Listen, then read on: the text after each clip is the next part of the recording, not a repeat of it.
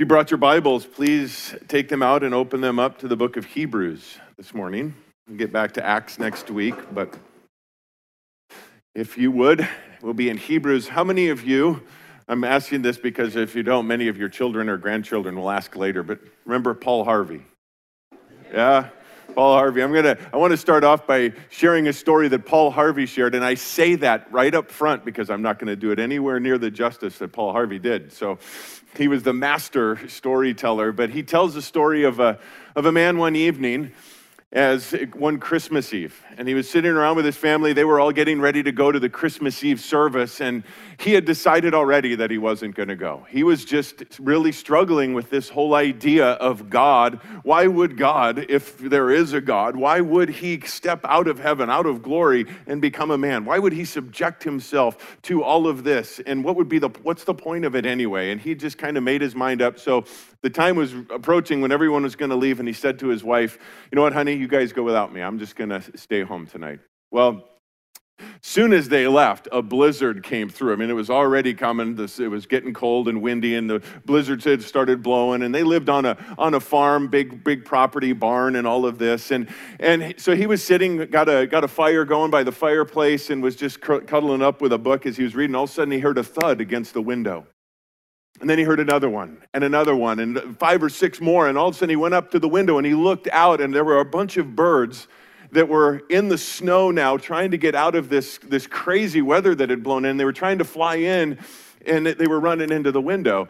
And he felt compassion for these birds. And so he went outside and tried to figure out how he could get them over to the barn where he knew that they would be warm and safe. So he goes over and he opened up the doors to the barn, and he was trying to shoo them over there, and they kept running from him. So he said, "I know what I'll do. I'll go get some breadcrumbs." And so he went and got some breadcrumbs and started trying to lead them over. And they weren't following. They weren't doing anything with it. And so finally he decided to get his big coat on and go outside and try to do this and try to scare them over, but he realized he was scaring them. They were going in every direction except to the barn. And finally, he was in his frustration. He finally said, "Man, if I could only communicate with these birds, if only I could become one of these birds, and then I could lead them to the safety of the barn." And then it dawned on him. Oh my goodness, that's why he did it. That's why God did that, so that he could come and he could communicate to us the love that he has, the compassion that he has for us. And he fell on his knees and he rejoiced and gave glory to God there. And I say that to start off this morning as we begin in Hebrews, and we're going to look in Hebrews chapter 2, but I want to start off with how the author of Hebrews begins the book of Hebrews in chapter 1. Chapter 1, verse 1, he says, "God, after he spoke long ago to the fathers in the prophets in many portions and in many ways, in these last days has spoken to us in his Son, whom he appointed heir of all things, through whom also he made the world. And he is the radiance of his glory and the exact representation of his nature, and upholds all things by the word of his power. When he had made purification of sins, he sat down at the right hand of the majesty on high." Here we see the author of Hebrews telling us this great truth that we on this side of Christmas can look back to and understand this truth that those on the other side of Christmas, pre-Christmas, didn't understand. The prophets looking forward to this, when Isaiah wrote, "Emmanuel, God with us," it didn't compute completely with him. Peter tells us that those things were recorded for our benefit. They didn't understand. They did understand that in the future they're going to understand this, but they looked forward to a promise, but didn't understand how it all comes together like you and I do. And the author of Hebrews tells us here that Jesus came fully God. Notice the exact representation of God's nature, through whom he created the world. We see God here in Jesus, the creator. We see that he upholds all things by his power. Jesus, the sustainer. We see that he made a purification for our sins. Jesus, the redeemer. All of these things in Jesus, God with us. Now, if you were here last night, I posed the question, if we were to ask God why Christmas, he would answer, there were a few of us, because I told you so. But there's always a reason, as I said, for a good parent, a good father who would use that when they're speaking to their children. There's reasons behind the because I told you so, or because I said so. And so if you would look with me now to Hebrews chapter 2, beginning in verse 10, it says, "For it was fitting for him, for whom are all things, and through whom are all things, in bringing many sons to glory, to perfect the author of their salvation through sufferings. For both he who sanctifies and those who are sanctified are all from one Father, for which reason he is not ashamed to call them brethren, saying, I will proclaim your name to my brethren. In the midst of the congregation, I will sing your praise. And again, I will put my trust in him. And again, behold, I and the children whom God has given me." Verse 14, "Therefore, since the children," that is you and I, "share in flesh and blood, he himself likewise also partook of the same, that through death he might render powerless him who had the power of death," that is the devil, "and might free those who through fear of death were subject to slavery all their lives. For assuredly he does not give help to angels, but he gives help to the descendants of Abraham." Verse 17, "Therefore he had to be made like his brethren in all things, so that he might become a merciful and faithful high priest in things pertaining to God, to make propitiation for the sins of the people. For since he himself was tempted in that which he has suffered, he is able to come to the aid of those who are tempted." Right off, the author tells us here in verse 10 that it was fitting for him. It was fitting for God to do this. It was fitting for God to send his son in this way. That means that it was right, that it was appropriate, that it was consistent with God, consistent with the nature of God, consistent with the love and the mercy and the grace of God for things to play out the way that they did. It says that it was consistent with him that the author, Jesus, would be perfected through sufferings. That word perfected means to be made complete. It does not mean that he needed to become perfect. Jesus never sinned, we know that.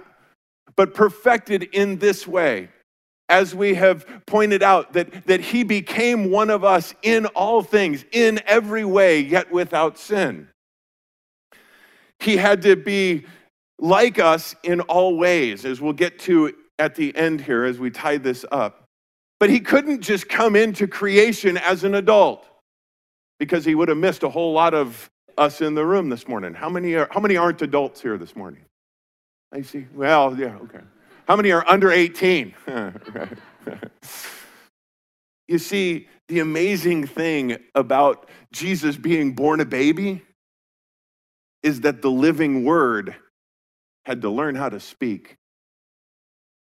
That the one who created, it tells us, the sustainer of all things, the one who holds all things together in his hand, had to learn how to use his hand.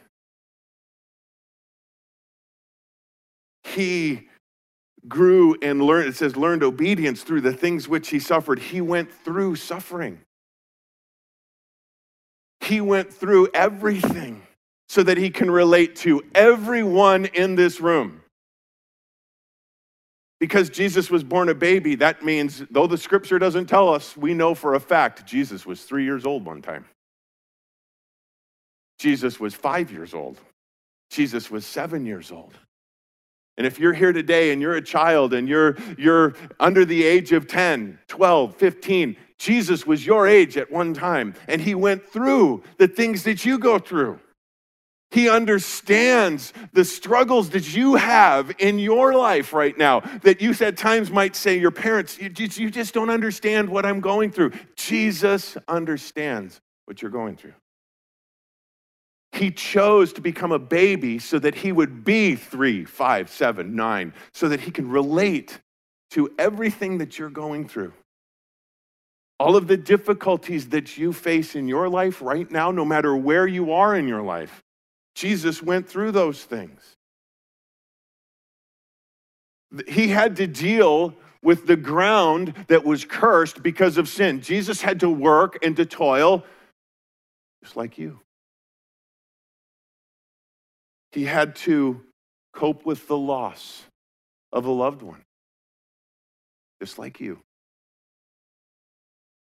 He had to face disappointment and discouragement when people let him down, when people didn't behave the way that they should, when people spoke badly about him, just like you. And children, he had to learn obedience, it tells us. He followed his parents. He listened to what his parents said, just like you. Now all of you that were raised your hand earlier when you said, I'm a child. To perfect. In verse 10 it says, in bringing many sons to glory, that's us, to perfect the author of their salvation through sufferings. The author. It's interesting, that word literally means the captain or the pioneer. And we understand what a pioneer does, right? A pioneer is one that goes out before. A pioneer is one that goes out in front. And that's what the pioneer of our faith did. He goes out before us. He doesn't stand in back shouting orders. He goes out before us, setting an example for us to follow in his footsteps. And again, perfected because of all that he went through. Complete. He can be our complete captain. He can be our complete pioneer, that one that goes before us, because he experienced those things. He went out before them and goes before us. And this next part in verse 11 to me blows me away every time I read it. It says, he's not ashamed to call them brethren. We all have those people in our family or extended family or whatever, right? I mean, there's the brunt of most jokes, right? That one, that uncle or whatever. Yeah, we just don't talk about him. Jesus said, it doesn't matter what you've done. I'm not ashamed to call you brethren. It's interesting. The words now in verse 14 is kind of do a little survey through here. For since the children share in flesh and blood, that's us. We share in flesh and blood. He himself likewise also partook of the same. That word share is the Greek word koinonia. And you've probably heard that used perhaps as far as groups gathering together, but it carries with it this idea of that we have something in common. Since we have this in common, but the word that's used there, likewise, he also partook, is a totally different Greek word, and it means to take hold of something that is not naturally your own. So Jesus, in order to be a part of our fellowship, to be a part of our koinonia, embraced something that wasn't naturally his own. You see, by nature, we are flesh and blood. But by nature, Jesus was not. But by nature, Jesus is divine. By nature, we are not. But he takes hold of this koinonia to become a part of us so that, guys, here's this, so that we can take part in that divine nature. That is what Peter tells us in 2 Peter chapter 1. For by these he granted to us his precious and magnificent promises, so that by them you may become partakers of the divine nature, having escaped the corruption that is in the world by lust. See, the problem, though, is that because of our nature, because of our human nature, we also have inherited and fully practiced and participated in our sinful nature. And because of that, we're separated from the divine nature. So that is, again, why did Jesus have to come and do what he did? Well, it tells us in verse 14 and 15. Therefore, since the children share in flesh and blood, he himself likewise also partook of the same, that through death he might render powerless him who had the power of death, that is the devil, and might free those who through fear of death were subject to slavery all their lives. We're all subject to slavery, to sin, and to death because of this human nature, our sinful nature. But he took on our human nature, yet without sin, and then through his death, rendered powerless the power of sin and death over us. He destroyed the power of Satan, the weapon that he holds over us, the threat of death, that weapon, destroyed it with a much more powerful weapon, eternal life. But here's the key with this, and why Christmas?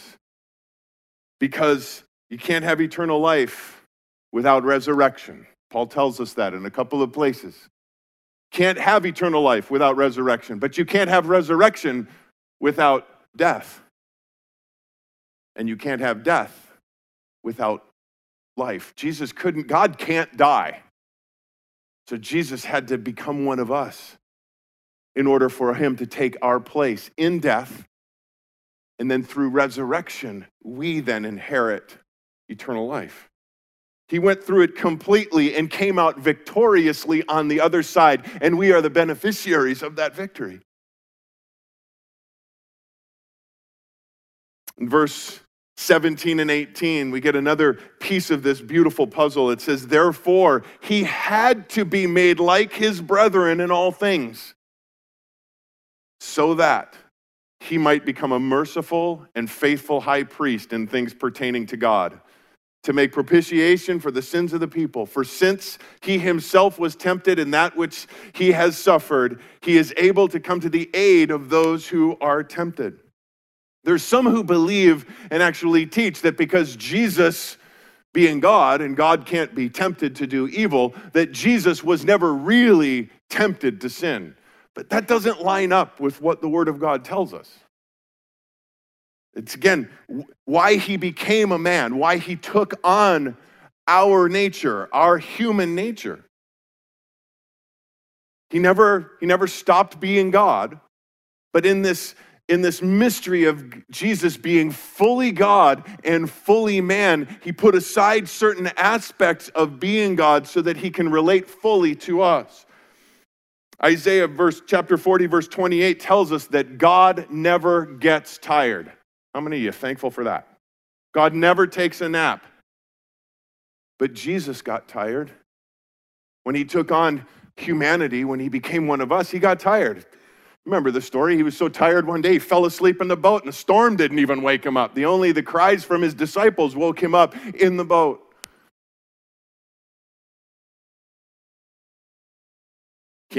God never gets hungry, but Jesus did. He took on that nature of ours. And it tells us that he was tempted. Satan tempted him in the wilderness. We know that. And Satan wouldn't have gone along with the charade if he knew that wasn't a possibility. He faced temptation, but fully defeated it. Because of that, if you just turn just a page over here in Hebrews chapter 4, in the verses we just looked at, spoke of Jesus being our merciful and faithful high priest. In chapter 4, verse 14, it says, therefore, since we have a great high priest who has passed through the heavens, Jesus, the Son of God, let us hold fast our confession. For we do not have a high priest who cannot sympathize with our weaknesses, but one who has been tempted in all things as we are, yet without sin. Therefore, let us draw near with confidence to the throne of grace, so that we may receive mercy and find grace to help in our time of need. Guys, that's what we have available to us because of what Jesus did, is we have access to the throne of grace anytime, all the time, to help in our time of need. Because he faced whatever it is that we might face, yet faced it victoriously, we come to him at any time when we are struggling and in need. Anytime we're facing a temptation in our life that we struggle with, we can bring it right to the throne of grace and receive what we need to have victory in that moment. Because he went through it all. Because he faced that victoriously. turn over the next chapter. Keep, again, here, we'll come back to Hebrews in a moment. Well, actually, keep your finger here. We'll go back and forth for just a second. To James. The next, Hebrews, James, the next book.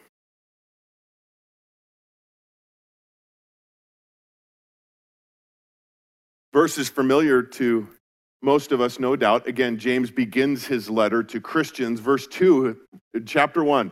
Consider it all joy, my brethren, when you encounter various trials, knowing that the testing of your faith produces endurance. And let endurance have its perfect result so that you may be perfect and complete, lacking in nothing.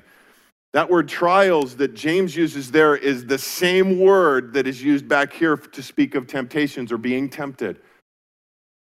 That word that is used there, it's interchangeable. Trials, temptations, tribulation, things that we go through.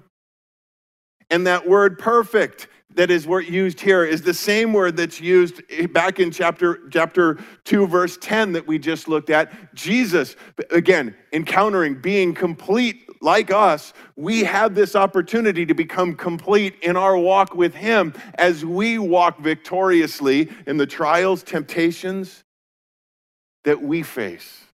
Again, in his power. And it all comes back to, again, guys, he was born a baby. Grew up through young adulthood, into adulthood, lived a perfect, sinless life, faced all of these things that you and I face on a regular, daily basis. He went through all of that willingly, victoriously. He's our champion. He's our one that is out in front of us, our pioneer, the one that goes before us. He's not in the back yelling and screaming. He's not browbeating in front of us, but sympathetically, empathetically saying, I know what you're going through. I've been there. I know what you're feeling. I've encountered that myself. I know how hard it is because I did it. So that, guys, we can come to the aid of those who are tempted as well. You see, here's how this thing works in and through us now. As Christians, when we go through those things, when we go through those trials and those temptations, and we go to the Lord and we receive what it is that we need, when we're going through a trial or a difficulty and we receive comfort from him, he then can use us to reach out to others. Paul writes in 2 Corinthians chapter 1, blessed be the God and Father of our Lord Jesus Christ, the Father of mercies and God of all comfort, who comforts us in our affliction so that we will be able to comfort those who are in affliction with the comfort with which we ourselves are comforted by God. For just as the sufferings of Christ are ours in abundance, so also our comfort is abundant through Christ. He uses us when we go and we receive what it is that we need in our time, and he promises that is available fully at any time. Then we are now available to be used by him to reach out to others. Guys, we have this gift, we have this truth, and we need to share it, come alongside one another, yes, but also reaching out to the community and our family and those that we have in contact with that are struggling, that are going through, that don't know this beautiful truth. This comfort that comes to us. I love this. For just as the sufferings of Christ are ours in abundance, so also our comfort is abundant through Christ. Yes, we will suffer. As a matter of fact, that's a promise that we will go through suffering. There are those that will be out there to tell you, hey, come to Jesus and everything is a smooth ride from then on out. I'm here to tell you that ain't true. But here's what the word does promise. He says, my grace is sufficient. Regardless of what you're going to face, regardless of what you're going to go through, he said, my grace is sufficient. And here we see that though the sufferings are abundant, so is the comfort. Always enough. But here's the deal, guys. Don't be a comfort hoarder. we're called to give that comfort out. It'll never run dry. His well never runs dry. It will continue to come. His grace, his mercy, his love, his comfort. But guys, we're called to be that comfort broker. Our merciful, back in Hebrews 2, our merciful, faithful high priest. Merciful. He's actively compassionate. He's not just one that we have to go and beg to receive it. He's actively compassionate. He's faithful. Absolutely always faithful. He is the same yesterday, today, and forever. He never changes. His faithfulness is not dependent on ours. Praise the Lord. And he's our high priest. Again, to come back where we kind of started with this, because it's the full circle.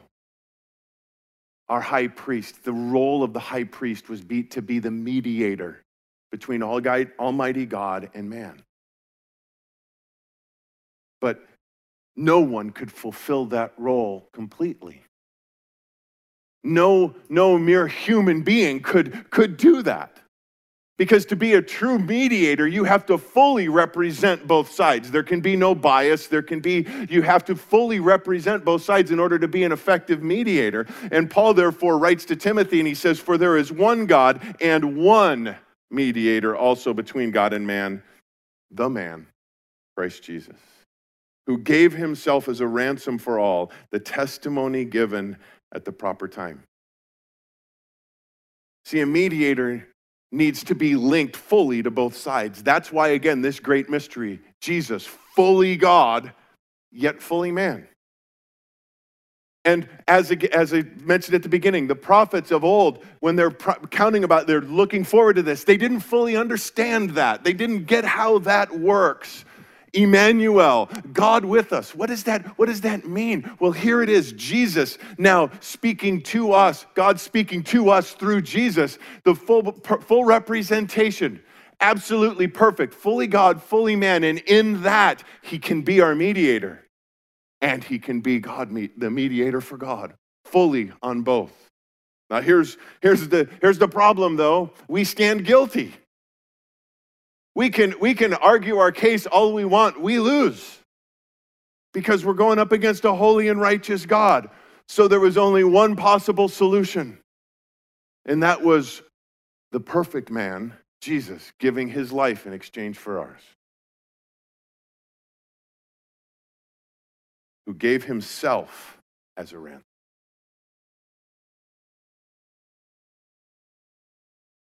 He became sin for us so that we might become the righteousness of God in him.